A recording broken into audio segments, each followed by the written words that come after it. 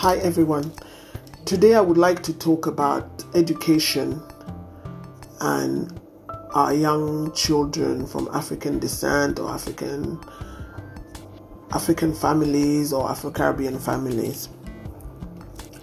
Dear parents, I'd like to tell each African woman or woman of African descent that we are the one failing our children in school.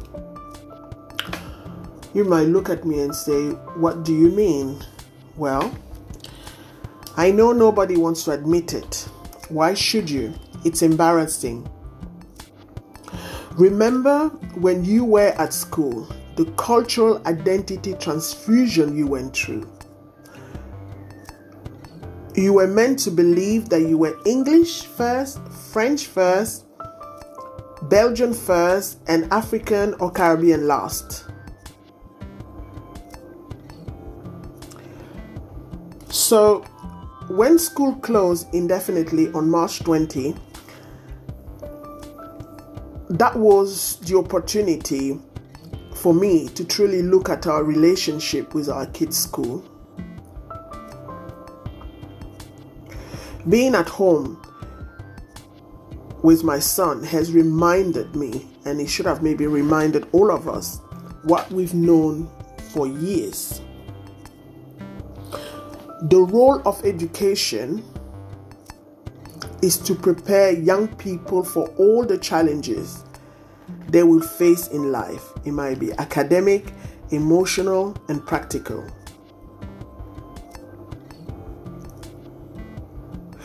But we as parents, sometimes when we send our children to school, the school becomes like a kindergarten. I know it's not every parent feels like that, but I've seen that most of parents that I've seen from African families or Afro-Caribbean families or families of African descent, they lost the purpose of why they were sending their children to school, because they might not see themselves, because they went through that, what I call the cultural identity transfusion. So a generation have passed and things have moved on. It's been difficult for our family or our parent to reconnect with who they were originally. It's been very difficult for them to look back and see that whatever is happening in our school with our children at the moment, we need to take responsibility. If I talk about myself, I realized during the pandemic that education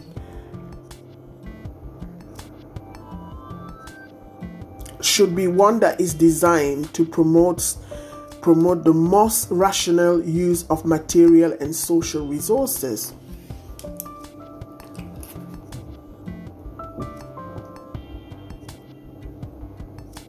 But when our children go to school, they teach them the basic, because yes, that's not, they will have the English education system or the French education system, the Belgian education system, which of course will foremost talk about what they have done and not really talk about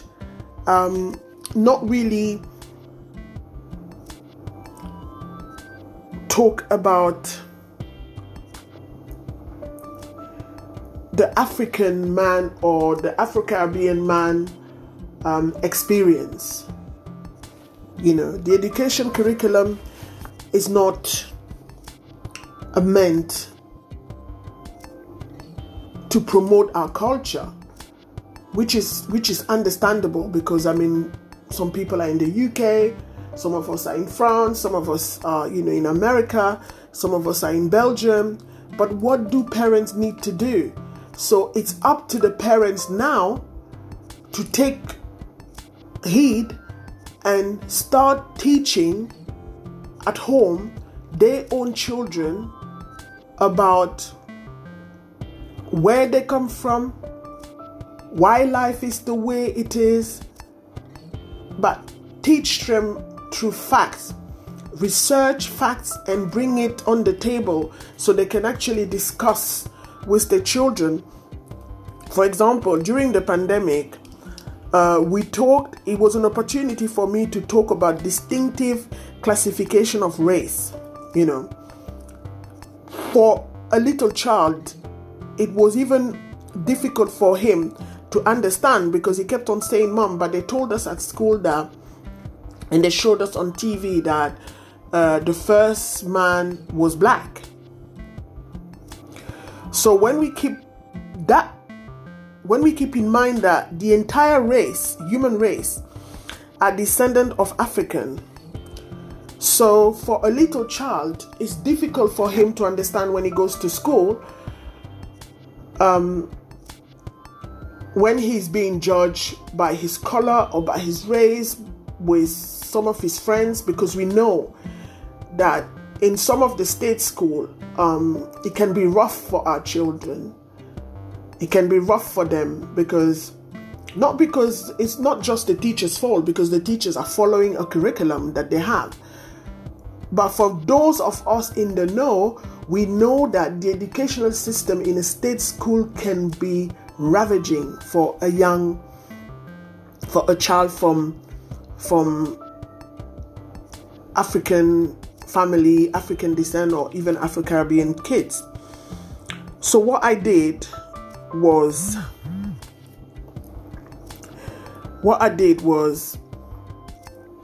I had to recognize and take responsibility for immersing my child, and other parents have to take their responsibility for immersing their children into such an hostile environment, especially in the UK state school, because when you go to a state school, unless you are prepared, it's not guaranteed that you will come out of your primary school or out of your secondary school well adjusted and balanced, because children start learning about life, start learning about themselves, but they only have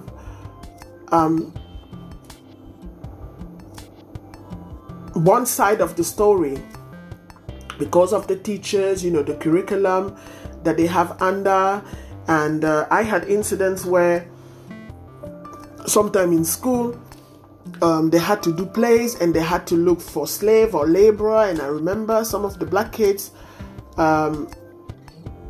wanted, the teachers were saying, "Oh, you play this," and I categorically refused, because I had to sit down with one of the head teachers and I had to tell them that where we come from, we also have our societies, we have our rules, and we have our code, and we have ways of doing things, and that from the family that we came from, we don't come from families who are under anybody else. That I had to help the head teacher understand that in Africa we have high, low class, and we have societies that we might not mirror this the same as here, but we also have our lifestyle, we also have our way of living. So I had a really open and frank discussion with the head teacher, and then in the end, she understood where I came from, because I said to her that if you condition a child to make him believe that he's a slave or he has to be the laborer, how much more will that child gain in confidence? What will it do to the child's subconscious when he grows up? So for me, the pandemic was a great opportunity to really look at the educational system, and I designed a way, like courses with my son, to give him, as a young person from African descent, give him confidence and pride as member of the African Society, just by us reading books and looking at ways that said that, the first man was an African man, and we looked at our continent, we looked at our literature, what has been achieved, what has been done. I told him we spent time on courses also, although his school kept academic teaching online, but I also spent a lot of time on courses with him, such as budgeting. We looked at African history, agriculture, negotiation skill, and healthy living. I believe that he now has tools on how to create wealth, because we looked at courses on how to create wealth that can be held within our family, and we also looked at ways for him how to rid himself of debt, because I believe that this would instill a sense of independence and not deference towards all that is capitalism and all this mental confusion happening nowadays with our youth. So he told me, he said, "Oh, Mom, at primary school we were taught about racism." So what I did during the pandemic and with all these Black Lives Matter things, and I had the opportunity to discuss with him about race, racial prejudice, racism, racist and racial abuse, and institutional racism. We tackle this word and phrases that are thrown around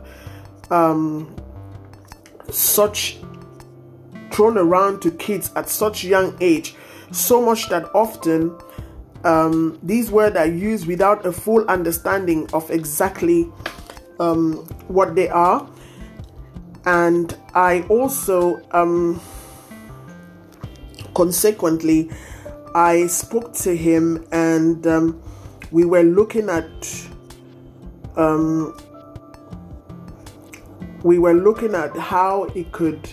how to better equip him to go and face the challenges, because now he's in secondary school, so he's gonna be meeting other challenges. He's gonna be in another class, and what's happening with the hostile environment at the moment with the COVID and the social distancing, and for some people it has become social division. I tried to equip him with a knowledge of self, because I really believe that to send a child in a hostile environment without the cultural safety net of knowledge of self, this will be it will really be negligence, from us as parents. So really, the period of this COVID has enabled me to readjust the relationship between myself, young people, my child, and I'm confident that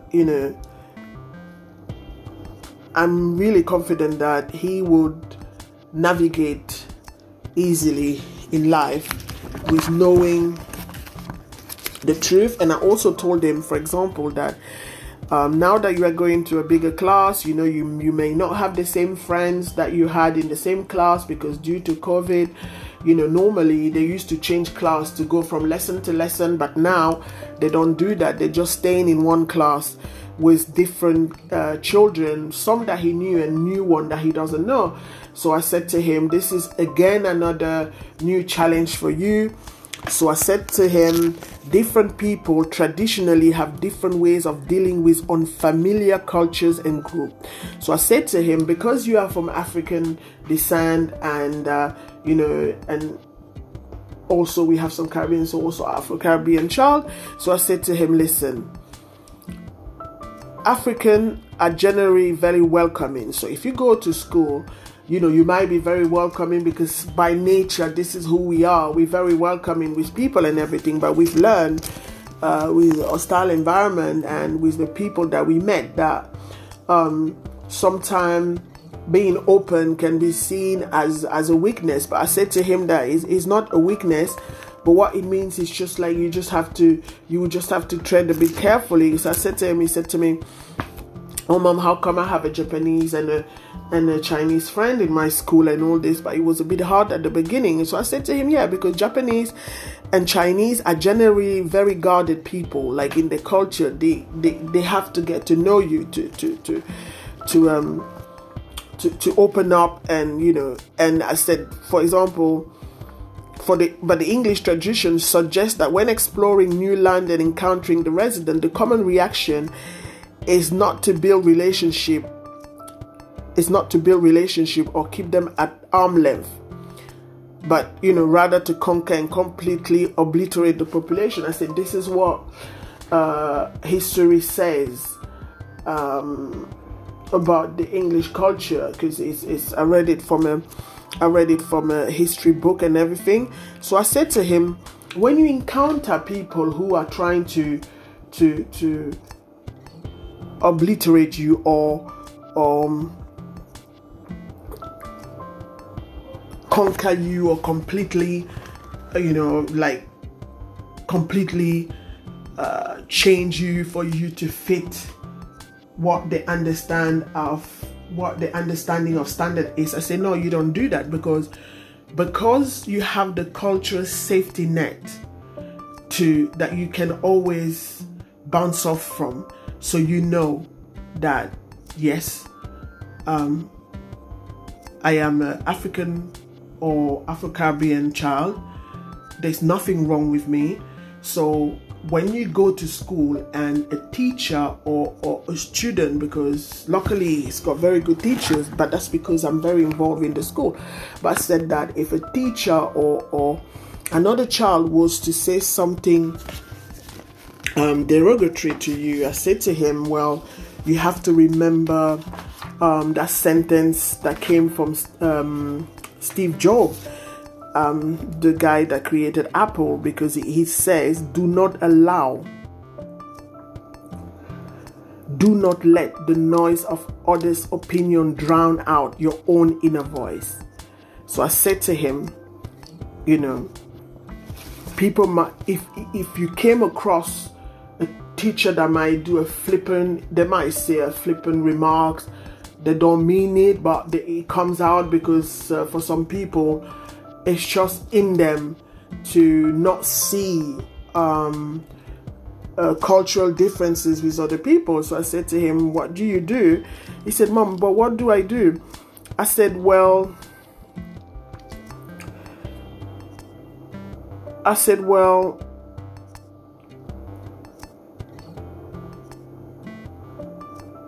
never ever accept the prejudiced mind of someone else. You don't have to accept what they're saying. Somebody will be prejudiced, they will say something to you, but I said that do not accept it. It says more about them than it says to you. Do not allow yourself to be poisoned by the prejudice of another person, which means that their opinion.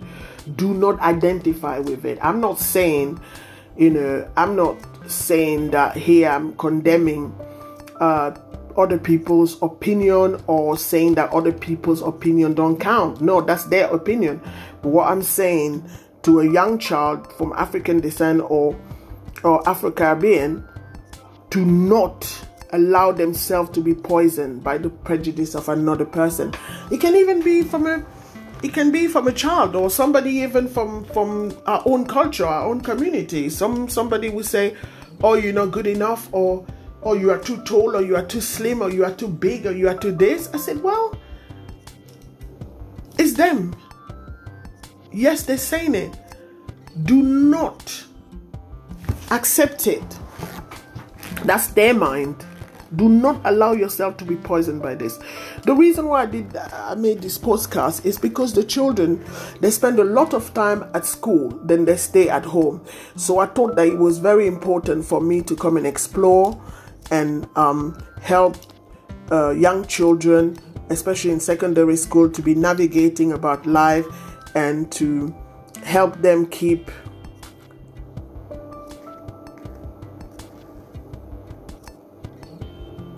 a mindset that is of victory, of self-confidence, and and pride. Because for children, it is important that they feel a sense of pride in who they are, a sense of pride in what they do. And it's okay not to agree with everybody. That's okay too. But it's very important that they do not carry, a state of experience and a body of belief that is not theirs. Because with this pandemic, there's a growing worry about young people for their mental health and the stability. It's not easy, but if we keep looking into ourselves and we keep challenging barriers within ourselves first, and we will be able to transmit that confidence, that knowledge, and that feel-good factor. So whenever he comes back from school, I always say to him, "How are you feeling today?" And he said, "Oh, I'm feeling good. I'm feeling proud. I'm feeling this." I never say to him, "How are you?" Because how are you to a child is just a vague question. It doesn't really touch deep down.